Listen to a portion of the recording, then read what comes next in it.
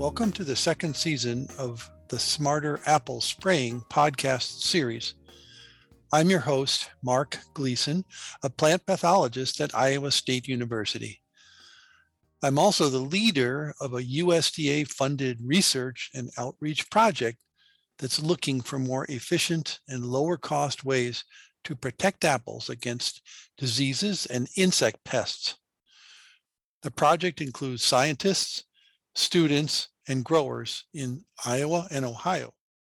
Okay, well, our guest today is Keith Mason. Keith is a key player in a service entity called EnviroWeather, which is based out of Michigan State University, that provides weather services, really key weather services to growers, particularly growers of specialty crops, but other crops as well. So welcome, Keith. Appreciate your taking the time to do this. First, I think it'd be good if you would kind of share how you got to where you are, your professional journey to this point, so that the growers who are the main consumers of these podcast episodes can kind of see where you're at. Absolutely. Well, thanks for the invite too, Mark. I appreciate the time to talk about EnviroWeather.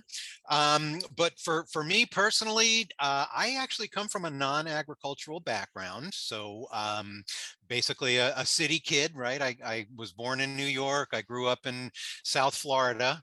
I recognized. I grew up on Long Island, so okay. Something about your voice was just a comfort zone to me from the get-go. There we go. Yeah. See, I'm actually from Queens, from Flushing. I'm from Nassau, so probably 20 miles apart. Right. Great. Okay, good. Another connection. So I moved to South Florida as a young kid and grew up there. And I eventually went to Florida State University. And I studied psychology, actually, not clinical psychology, but more kind of the physiological side and how that impacts behavior. I was getting ready for grad school and it didn't quite work out as quickly as I thought, probably my own motivation. But I got involved in a retail job, which is, actually it was a, kind of a strange path, but it actually helped me a lot to, work with people basically is part of it, so that was, I can't just say, oh my gosh, that was just horrible, because it did help me quite a bit. And so I had a psychology degree, but I knew I didn't really want to do that. And I knew that retail wasn't it either. After, I was supposed to work for a year, and 8 years later, I'm like, I got to get out of here. So interesting. So I was taking some classes at while I was doing this retail gig, and so I got a biology degree, basically. Just filled out a few classes and that sort of thing. And during that time, I was in part, while I had an experience with late onset entomology, which is where... like it. That sounds so technical. Right, exactly. Yeah. And it just was, I took an entomology class as part of that experience, and it was fantastic. Basically the professor there was Walter Chinkel, who's a fire ant specialist essentially. So, worked a lot with ants. And he offered me a spot in his lab, to do a master's. And of course, a couple of years later, this was while I was in school, but then a couple of years later, I finally got back to him and said, hey, yeah, I do want to get in. And so he, we met and it all worked out to go through, and I entered his program and studied ants for 3 years. And that was a really neat experience. But then I wanted to, well, we had, my family had our first daughter. So, well, actually our only daughter. And we wanted to move out of Tallahassee, because we were still living there, because we wanted a place that had seasons that change. So I started, looking around, and this was 1999, I guess, right? So, and I found a job at Michigan State that looked very, it looked interesting. I didn't have any agricultural experience, but it was working in small berry crops, basically blueberries and raspberries and grapes. And so I met the professor there, Rufus Isaacs, who it Hmm. turned out he Hmm. offered me Hmm. a position. Hmm. And it was a fantastic experience. I mean, Hmm. I'd still go back in my mind and just think about what a wonderful time I had. And towards the end of my tenure there, Rufus says, Keith, you really should get yourself a PhD. It's going to open doors for you and things of that nature. So he offered to take me on as a graduate student while I worked full time. Uh-huh. So it was something that because I was working mostly in grapes at the time, I did my PhD on grape berry moth, actually, Uh-huh. internally feeding pest of grape Sure. clusters. Hmm. And it's a native insect, so really some cool Wow. stuff. I got to bring back this kind of behavioral, ecological Uh-huh. research that I was interested in, that kind of vein. Wow. So, and I'd already I knew all the growers and where all the Sure. high grade berry moth populations were from working in the Ah. lab for 15 years. So, Oh, sure. so that was great. That was a wonderful experience for me. I got to mentor students at the same time, and Wow. I basically was I was the research technician and kind of the lab manager. So I was the lab mom for all these, and sometimes we would have 30 people working in our lab at one Wow. time when What when a we what a include. what a challenge. Yeah, crazy, definitely crazy. Luckily we had several people who could kind of be supervisors for the daily work, and then Got I it. just kind of did the administrative stuff, that Still, kind of that's thing. that's a massive organizational challenge. Exactly. Yeah. And it was, I mean, we had just a knack for finding really great people too. So it Wow. just That pulled makes it in a and lot easier. it sure does. Yeah. And it was, something that I loved getting out in the field. And, that was just a wonderful thing to work with growers. I was, Sure. promoting IPM. So this was something that I felt very strongly about. But, actually when I started my PhD, Rufus is like, hey, when you're done with this, if you're going to want, if you want to leave and start your own kind of, or go out on a different path, that I will support you. And I'm like, Rufus, I never want to leave here. Well, at the end of my PhD, it was like, okay, I think maybe I do want to try something different. And Uh, I in part was, it was my comfort zone that I'd worked here sure. forever, and Sure. knew the ropes and felt valuable. That's a Of course. super important thing. Of course. But yeah, then this position at EnviroWeather opened up.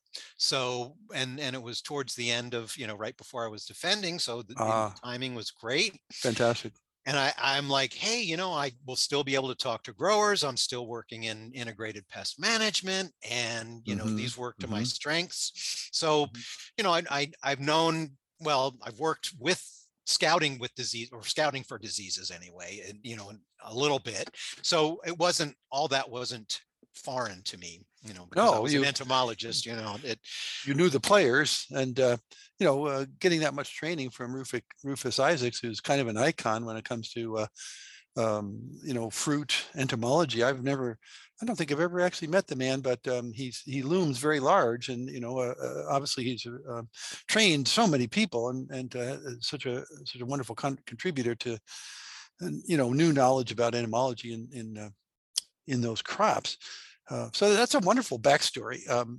Keith, I love it. Mine is a little tangled too, but I mean, various twists and turns. So I love this story because it says I was in grad school in my 30s, getting a second PhD, and serendipity is such an interesting thing where it takes you. And Absolutely. as you say, all the experiences along the way contribute to what you bring to the next thing, and Hmm. that's really true. Yep. I found that as well, and so I guess we have to switch and talk about EnviroWeather now. So you've been there for a while and have a good breadth of knowledge about what EnviroWeather does. So for people who aren't familiar with it, could you just kind of describe what it is and what it does and what it's supposed to do? Yeah, absolutely. I mean, it's I guess looking from the outside in from a user's perspective, it's a website that's a combination of tools for integrated pest management for many crops. So Michigan is extremely diverse in its agriculture. We have a lot of different commodities to serve essentially for providing extension or other information, education for growers.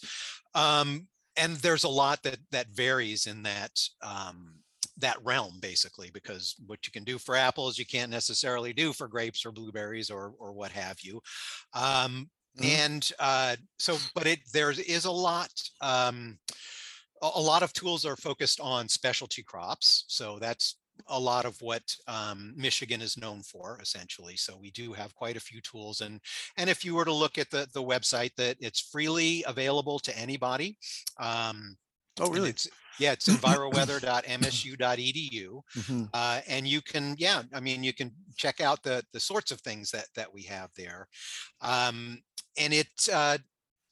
so that's kind of what people consume for the most part, is that, it's the website. So it has models that are divided up for different crops, and then also kind of some weather tools where you can look at weather summaries or look at maps, or growing degree days, how those are building up. And so it's providing weather information to agricultural and natural resource managers, essentially. So that's the kind of the outside part of it, but it's a heck of a lot more, because that's interesting. Pardon me, that's really interesting. You mentioned the word free. That's not something you always hear with weather services. So all the services of EnviroWeather are provided no cost? That's correct. Yes. Wow. Yes. So, and what enables us to do that is we have a program, a funding program in Michigan through the state called Project Green, and I've heard of that. It was developed expressly for well, I guess with a focus on helping specialty crop producers, because they're, a lot of times IPM focuses on the row crops or larger cash crops, those kinds of things that tend to, and they dominate the economy, and we need that, absolutely. And Michigan has this, corn is typically the most valuable commodity that we have. Milk is, comes up as number 2, I think, dairy. Is that right? So so it's we have those big agricultural operations. It's not as big as it is in Iowa, obviously, but we have this diversity of specialty crops because we're surrounded by Great Lakes. So that's a super lucky thing for us. It really does temper the climate, especially within 10-20 miles of the lake. That's where you find most of the fruit production here in Michigan is up against mostly Lake Michigan. There's some in Southeast Michigan as well.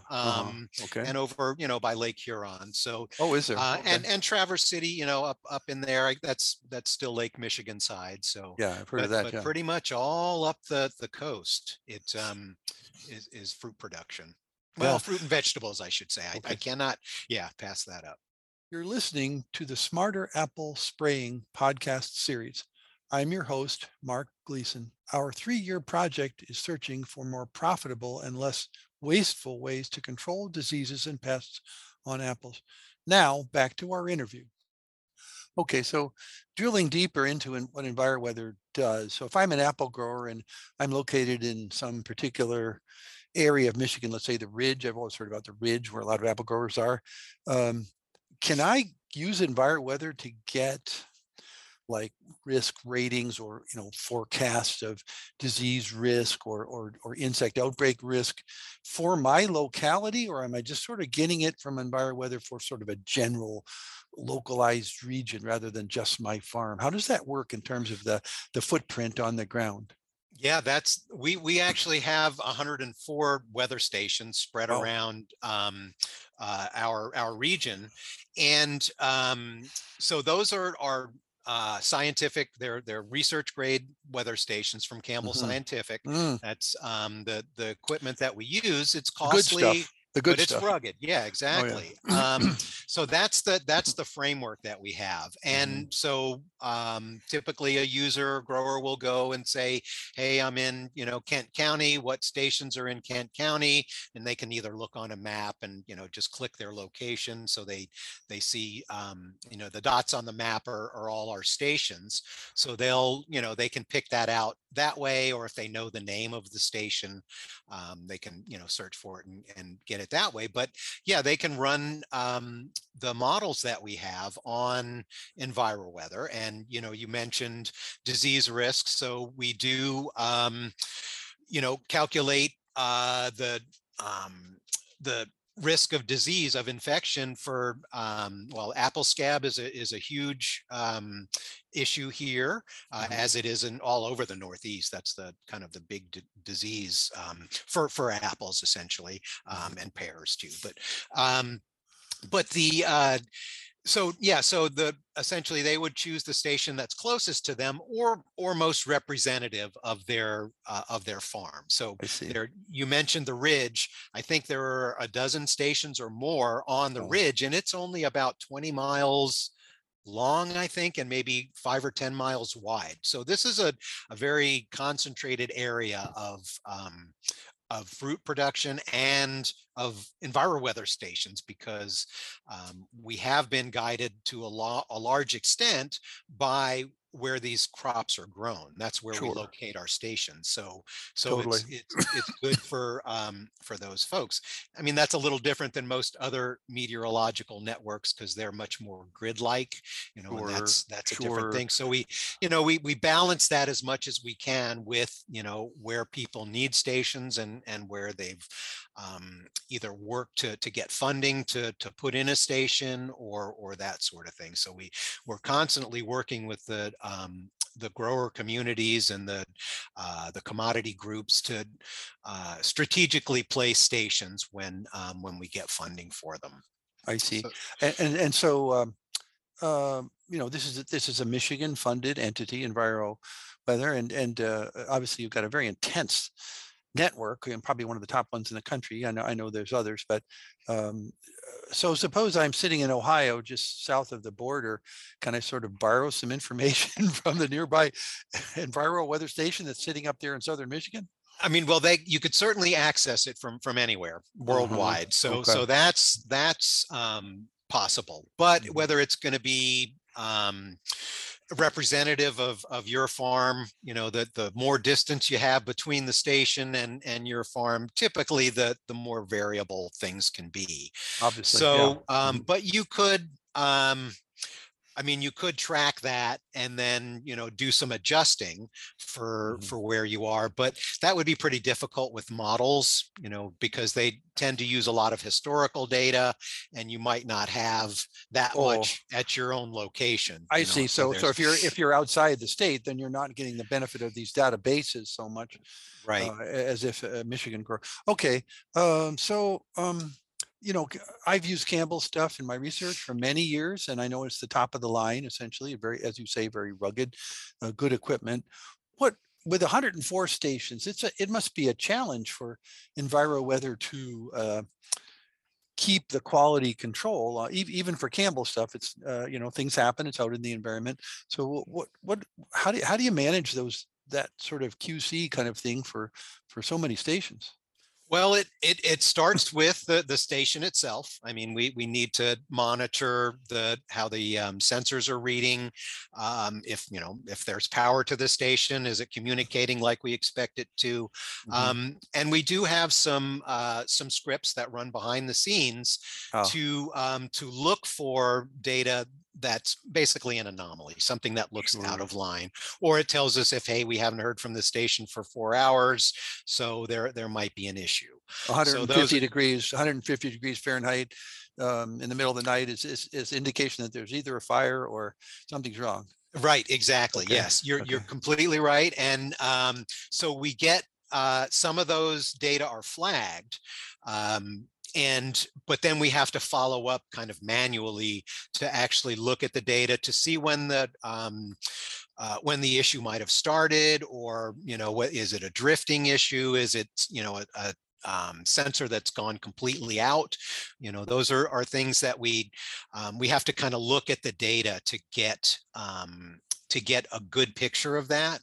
And this is kind of a tale of two databases, actually. So this kind of gets to the other big chunk of EnviroWeather. It is stations, it's the website, but it's also a lot of databasing. And for folks that are thinking about, some other states, we're seeing these mesonets pop up in different states. And always, if they speak to us and ask us for advice, it's like, you got to make sure you take care of the database, because that's something, it's not sexy. Nobody wants to hear about, what's going on in the code, that kind of stuff. It is, it's very much behind the scenes, but it's super important, and it takes a lot of time.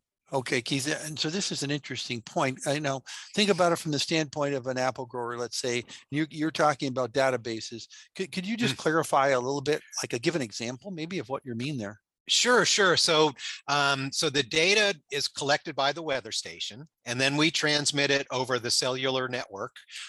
We're using Verizon, and that goes to actually a central database for Campbell, and then it's transferred down to our database on campus, all cellular connections.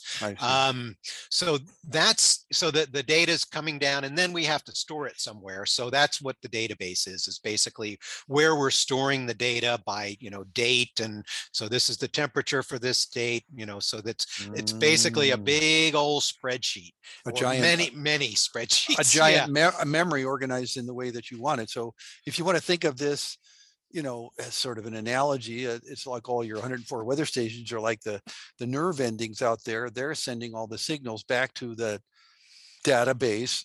That's essentially the brain, right? It has a memory. It has a way to organize all that input from the nerves. And I think that makes it clear.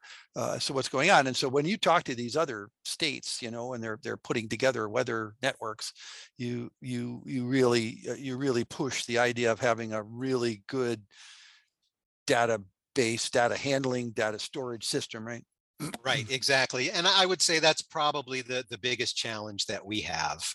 One is, it's the size of the network now. We still have essentially the same staffing that we had when we started in 2006, and that was 40 stations. And now we have double that. We've also doubled the amount of information through models and weather summaries that we have on our website. So we're we're stretched out a bit, I guess. Gotcha. is what it is. But that's part of my job, is to figure out ways to get more of this stuff done with our limited staff, because EnviroWeather is also, I like to, it's custom made essentially, because, there's no guidebook on how to do a weather network. So, we built it as time went by, and, as we added things, we had to, figure out a new way to add that kind of thing, a new sensor, a new, those kinds of things are always, it seems it's very easy to stick it on the weather station and,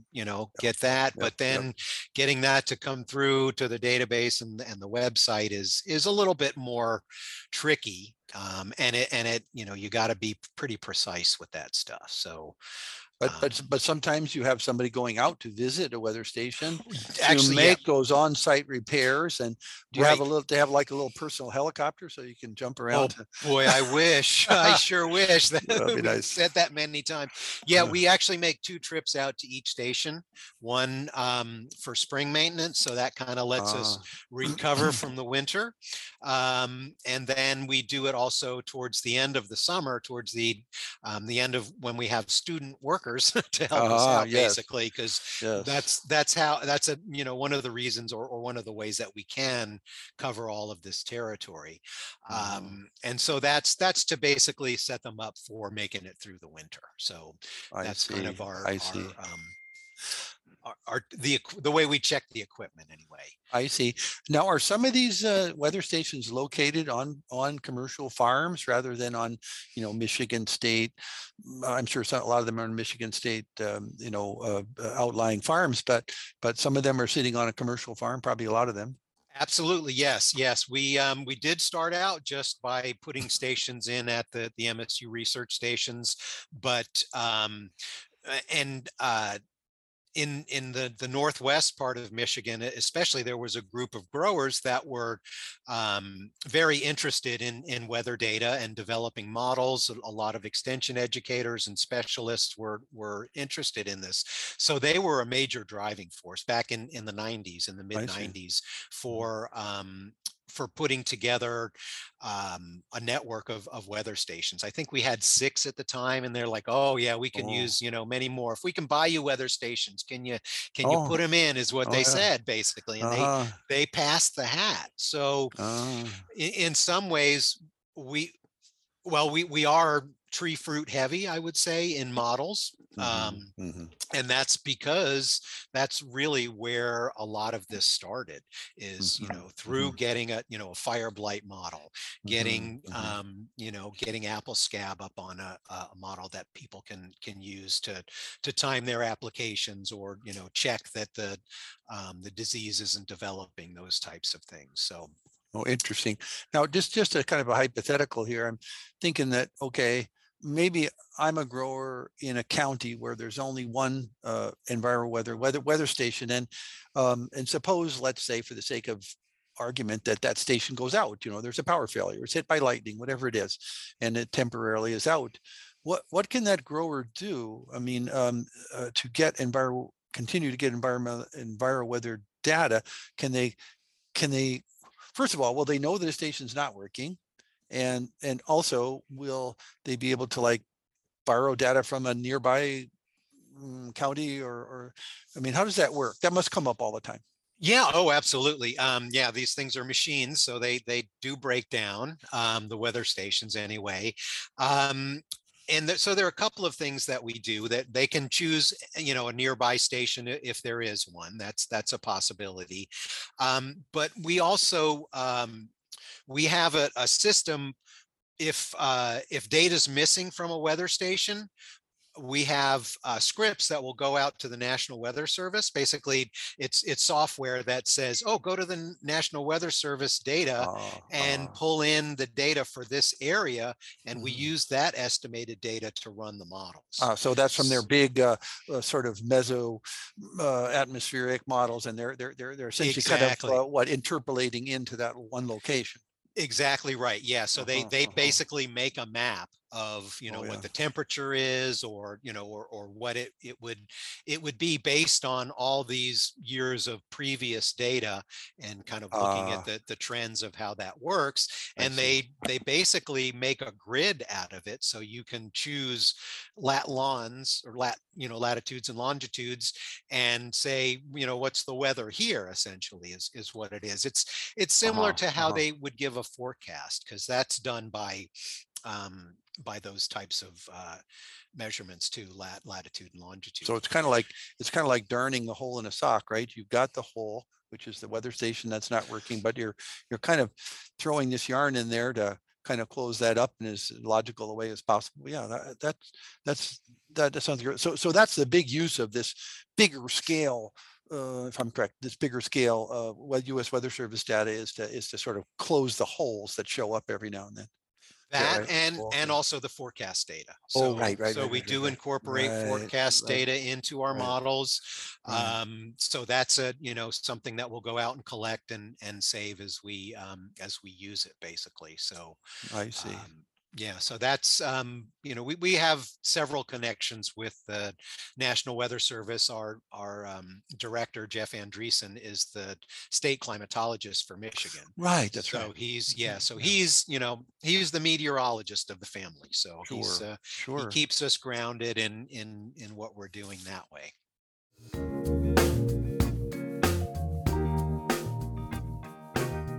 Thanks for listening to this episode of the second season of the Smarter Apple Spraying podcast series. You can find more episodes in this series at our website. The link is www.smartapplespray.plantpath.iastate.edu. The host for the series is Mark Gleason. Jose Gonzalez is the editor. The Smarter Apple Spraying podcast series is funded by a grant from USDA's Crop Protection and Pest Management Initiative. For more information about the two-state project, contact either Mark Gleason at mgleason@iastate.edu in Iowa or Melanie Lewis Ivy, ivy.14 at osu.edu in Ohio.